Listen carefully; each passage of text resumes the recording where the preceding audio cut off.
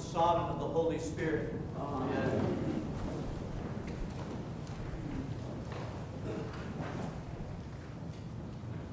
Father James spoke well last week about the spiritual discipline of offering our praise and thanksgiving to God.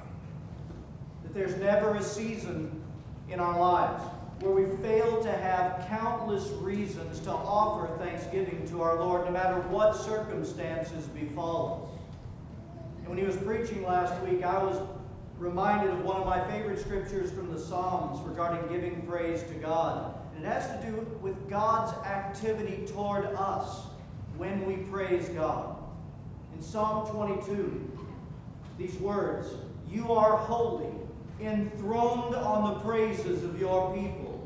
Other translations, "You are holy, you inhabit the praises of your people." And the language is this, that when we praise God and offer Him thanksgiving, it's as if our verbal praise that comes out of our soul with true thanksgiving for Him constructs a temple right there where we are, into which He brings His throne, and He sits and He makes Himself present with us.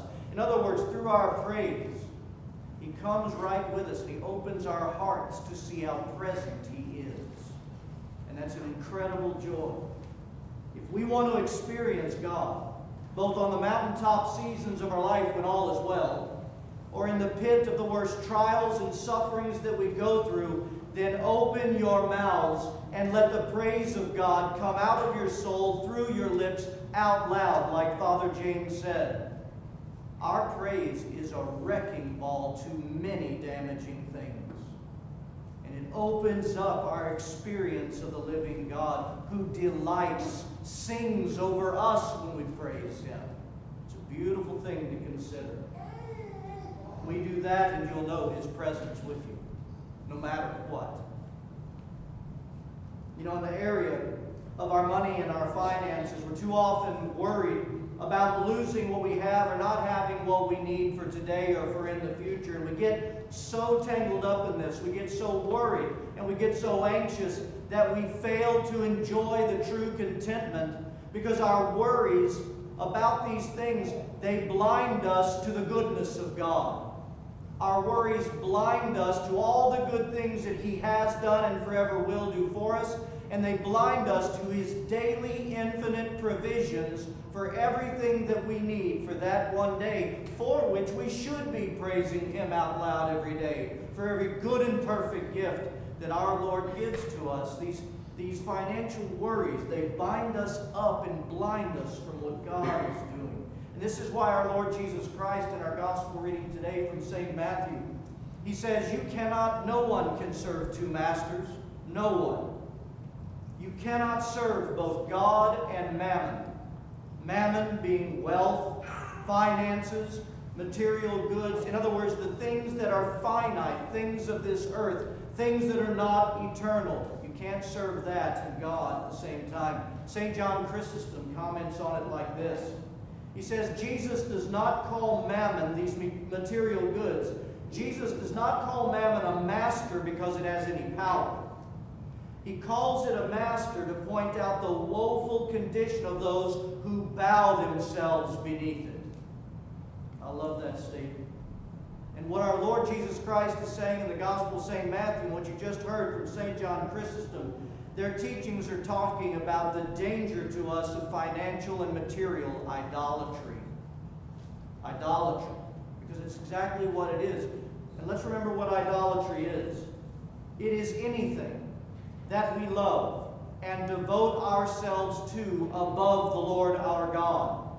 Idolatry is that which we focus, when we focus all of our thoughts, all of our energy on, rather than moving ourselves toward God and opening our souls to the experience of Him in this life.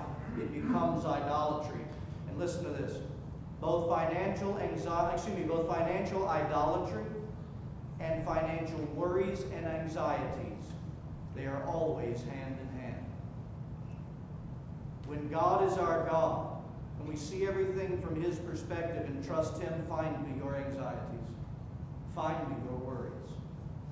But when we've taken our gaze off of Him onto the worries of this life, it becomes an idolatry, and we sink into it. Let me mention two main reasons why we struggle from time to time with financial idolatry. This is not an exhaustive list, but I am giving you two prominent reasons that we give in to financial idolatry, and therefore we notice in our lives when we do it that we start experiencing these anxieties and worries regarding what we will have or what we'll have in the future. The first reason is this, is because we have bought into an incredible lie that's been written into us, that anything that we have belongs to us. That's the first lie of Satan, that is to draw us to this idolatry and these anxieties. That anything you have belongs to you. And secondly, as just part of that, and by the way, you're alone with all this stuff. God's not with you. This is yours. It's all yours. And therefore, we begin to live a life grasping for control and trying to protect for fear of loss what we think belongs to us. And the worries come in, and the anxieties flood our lives. There's a second reason, too, that this idolatry pops up in our life from time to time. It's because there's a particular way that we have not yet come to know the Lord our God. Don't get me wrong. Every one of us is on an eternal journey, growing and knowing God from revelation to revelation that He gives us all of our lives. There are things we know about God and know well because of our experiences with Him. But we find ourselves struggling in the pit of anxieties and financial fears. We have not yet come to know God in His nature of provision. That everything belongs to God. And God is our perfect and faithful provider. You know, one of the ways that our Lord revealed His nature to mankind in the Old Covenant was that He would give them a name to know Him by. You see all these names of God that He gives His people so they come to know Him. And one of those Hebrew names that welled up from within Abraham in Genesis chapter 22 and came out of his mouth is, "You are Jehovah Yireh." Jehovah Yireh. And that name means exactly this. It's as if the Lord is saying, I am the Lord your provision. I am the Lord your provider. I am all provision. You see, He does not just give us what we need, things that we need. He is the source of all. He alone is all that we need. He is the source of our provisions. And it is in His nature, from the dawn of creation when He created everything, it is in His nature to provide the needs of all that He created, including His most pinnacle creation, mankind. Every single one of us. When God led His people out of their bondage and into the wilderness to worship Him and to follow Him, and all those 40 years they wandered around the wilderness, those thousands upon thousands of Hebrew people did not have what they needed for that journey. Not even close for 40 years of lapse around the wilderness. So what did God do? He gave them manna, little bread cakes in the morning, and quail would come and fall on their ground in the evening so they could eat. And while they were in the wilderness, it's He who made the bitter waters of Marah that they couldn't drink when they were about to die of thirst, refreshing to their bodies and to their souls, as He changed bitter waters to sweet waters, and they lived on. Other times, He caused water to flow from a solid rock in the wilderness to sustain their lives. In fact, you know, the only thing that the people had for that 40-year journey was need. That's the only thing the people had was need. And God was the provision of every need that they had in the journey. That has not changed with us in this journey. All we have is need. And we reach out our hands to a provider who so faithfully provides those needs for us. And He showed it over and over again to them, just like He shows it over and over again to us, if we will look and see His handiwork. You know, there's a profound prayer that's given to us that we're supposed to pray during our noon hour of prayer. And I think we miss the fact that it is revealing the God of provision to us every time we pray at midday when we have struggles, especially in that midday. And that prayer says this: We pray, the eyes of all wait upon thee, and thou givest them their meat in due season. Thou openest thine hand, and fillest all things living with plenteousness. Glory to the Father, and to the Son, and to the Holy Spirit. You see, the image we're given even in that prayer is this: a great mama bird who has gone and gathered and come back to the birds, the little birds that can't do anything for themselves. And out comes the food and fills them and sustains their life. This is the picture of God. He is ever aware of your need and my need. And He is fully sufficient to meet every single one of our needs. And those who keep their lives postured like those birds, looking up to Him, not looking at what they don't have or what they're worried about they don't have, but looking at the very picture of sufficiency, God Himself. Those who do that, He delights to feed and prove Himself and show Himself again and again that I am Jehovah Yireh. I am God, your provision. He wants us to experience this. This is who He is. And I really don't know. I know in my life I'm still growing in this, but I just don't know that we truly know Him as provision like He wants us to know Him. That's why He's speaking this to us today. You see, if our face, that is the face of our soul, all of our energies, our emotions, if they're set upon material goods and finances as if we're alone and as if we own anything, constantly grasping for control, caught up in that financial idolatry, what we're doing in those same moments is failing to make a path for the Lord to reveal Himself as provider. And we're actually putting up blockades. When we're self-sufficient, doing all of this and scared and afraid and so on, where's the open hand that can receive anything? Where's the open soul that goes to God with the need, knowing He's the one who must solve this problem and provide? Lord, you tell me, I do what you say, and I know you'll provide. That's the life of the Christian that knows and trusts God as provision. And we begin to sink and drown in the waves of our financial anxiety if we don't make a path for Him to reveal Himself like this. The good news is this.